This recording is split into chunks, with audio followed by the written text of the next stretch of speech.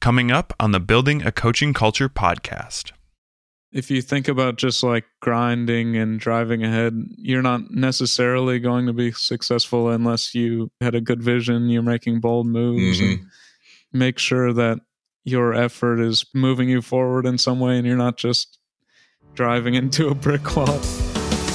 You're listening to the Building a Coaching Culture podcast. If you need to compete and win in the 21st century labor market as an employer of choice, this podcast is for you. Each week, we share leadership development, coaching, and culture development insights from leading experts who are developing world-class cultures in their own organizations. And now, here's your host, J.R. Flatter.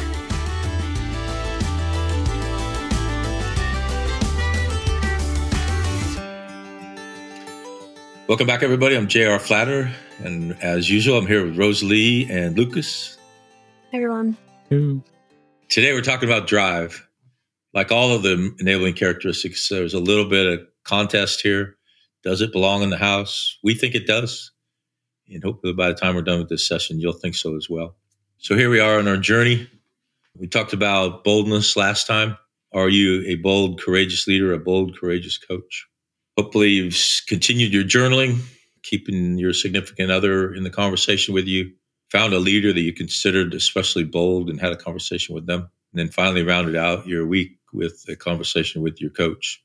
We're well into the house now. We've got 4 characteristics to go. By now, you should have pretty good, clear vision, good understanding what your work family self should look like. You're working towards that if you're not balanced already. Where are you on the TCE continuum, and sharpening your principles every day and demonstrating them? We've got 4 characteristics to go, including this session. So you should have pretty good vision where you're going for the next 30 years of your life and how you're going to get there. So work, family, self, you're working towards a balance if you're not already balanced. In your TCE, you know where you are on that continuum and where you need to be to achieve your vision. And principles. Sharpening your principles, communicating them, but especially demonstrating them. All right. Another Robert Frost poem. You know, I've thought long and hard about getting rid of this, but I just love it so much because it so, for me, epitomizes drive. Not sure what others take away from this poem, but I sure take away responsibility, enjoyable acts, being driven. The woods are lovely, dark and deep, but I have promises to keep. And miles to go before I sleep. And miles to go before I sleep. So for me, Frost is telling me, yeah, you can have fun, enjoy yourself, but you also have responsibilities. And you have to find the energy, the power, the boldness, the courage to go achieve those responsibilities. And ultimately, our 30-year vision is miles to go before we sleep. Any thoughts on drive or Frost or anything before we head into the session? I guess it makes me think of, like if you're looking at different things that you can do in a given day or like in a plan, there's like the short-term gains and the long-term gains. And so drive is kind of like keeping in mind like the long-term gains can be just as rewarding, but you're going to have to, work towards it.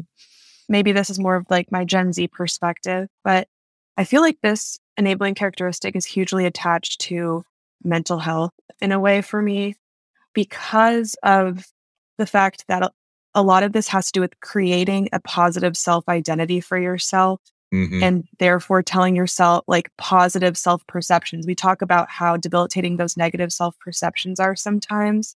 And so I think really reinforcing that positive self-talk will really help you. This one is such a personal enabling characteristic, I think. It's really about taking care of yourself and recognizing at the end of the day that, in the words of Brianna West, who wrote The Mountain Is You, that the mountain is you.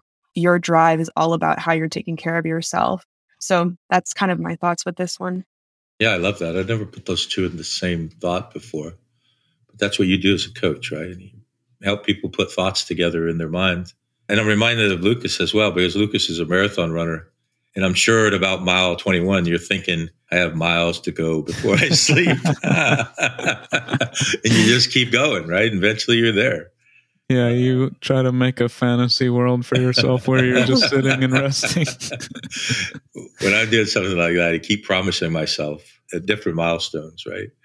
In life and in running. So I'm an amateur statistician. I got a background in statistical analysis. The idea of an average is very part of my world, very part of statistics. You hear people talking about averages all the time. It's actually one of the worst statistics you could ever use because everything's hidden in the average. You don't know what the standard deviation is. You don't know anything other than that single number. But an average does tell us that half of the world is below and half of the world is above the average, whatever it is you're counting. And so however you define success in your life, to be above average is probably part of that definition. And so therefore, it's just simple math that to get there, you're probably going to have to contribute more than the person who's below average. And that's where drive comes in, because drive makes up for everything else: time, space, logistics. But there's also, as Rosalie said, a need to balance for mental health, physical health. This is the end of the week for us, and it's been a long week, and I found myself really dragging yesterday because it had been such a long week and I wasn't taking care of self. So you have to be mindful, and I know that's a bit of paradox. We're telling you, in one sense, work, family, self, and in another sense, telling you have to be driven to break out. It's your vision. It's your work, family, self. It's your TCE, your principles. And if one of your principles is that you want to break out, and that's what you identify as James Clear tells us in Atomic Habits, you're probably going to have to contribute above average. I see you nodding your head, both of you, Lucas and Rosalie. What are your thoughts?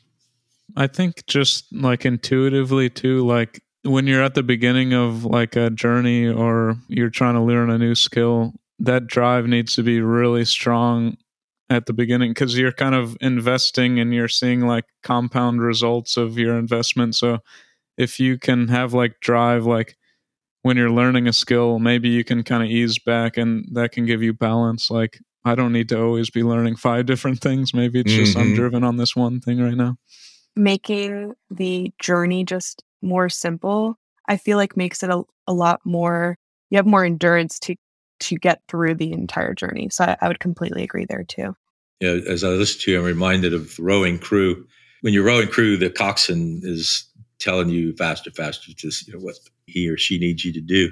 And at times, even in a race, well, especially in a race, the coxswain will say power 10, and you have to row 10 strokes absolutely as hard as you can. And you might ask yourself, well, I'm already in a race and I'm rowing 100% to win. How could I possibly give a power 10? But it's there. It's because your body, your mind is limiting your output because it's not sustainable, right? A 5,000 meter race, you couldn't do power 10s for a 5,000 meter race. And life is the same way. Life sometimes asks us for a power 10. And if you want to achieve that vision, you got to give it. If you don't want to, then that's your vision. That's your work, family, self, your life, your principles. This is a very personal, all of these are, but especially this one. And I'd like to point out the absence of such drive is normalcy. Part of the theory of regression analysis, which sounds very fancy, but all it means is nature tends to come back to the average. That's what an average is. So most people are coupled around that average. And the people who break out are, I don't know if I want to say this out loud. Yeah, I won't. I'll just say they're exceptional. So you're going to have people on your team that are normal. We celebrate them. We reward them for their achievements. Drive most often separates the excellent from the average. Kind of hinted at this, but I wanted to say it out loud. If you do want to break out of that mean, and this is a theme of drive, for me anyway, you got to break out, and your drive's going to get you there. We all have 24 hours in a day. We all get to build our own house of leadership. Are you driven to those 30-year goals? And you're going to do something every day to get you a step closer. It's just part of the reality of life. So part of our definition of a courageous leader, courageous coach, contributing sustained inputs that are consistently multiple times greater than merely the average. So you're not going to break out by a single power 10. You're going to be rowing for most of your life near 100%, taking time purposefully to rest, recover, and then get back in the boat and row some more. Again, it's a very personal decision. It's why we ask you to bring your significant others. You may very well need to have a giant W in your life for a long, long time. And are you and those who matter to you willing and able to do that? So let me ask a question instead of just leaving an open chalkboard. I see a lot of buzz in social media, almost with a negative connotation to something like this. And we talk about sustaining our mental health. We talk about having work-family self-balance with a greater focus than the 20th century, here in the 21st century, on family and self. What are your thoughts as a millennial and a Gen Z? I was actually thinking about this, but then, when you asked, it kind of jogged my memory. Like, I think the negative perception is a lot of times, like, it can get discounted, your drive. Like, we can think about it as like an equalizer. Like, you could be born with this level of athletic talent or intelligence or this or that, but drive can make, the less intelligent person more successful than that person. So I think that you have to kind of believe in the power of like your own personal agency. And if you kind of look at like, okay, these are the circumstances that I'm currently in. And so like the drive might not have a purpose from that perspective. Yeah, there's been a lot of this talk on social media, like with quiet quitting, and we've been talking about it recently too. I think it comes down to everyone builds their house of leadership and everyone gets to decide.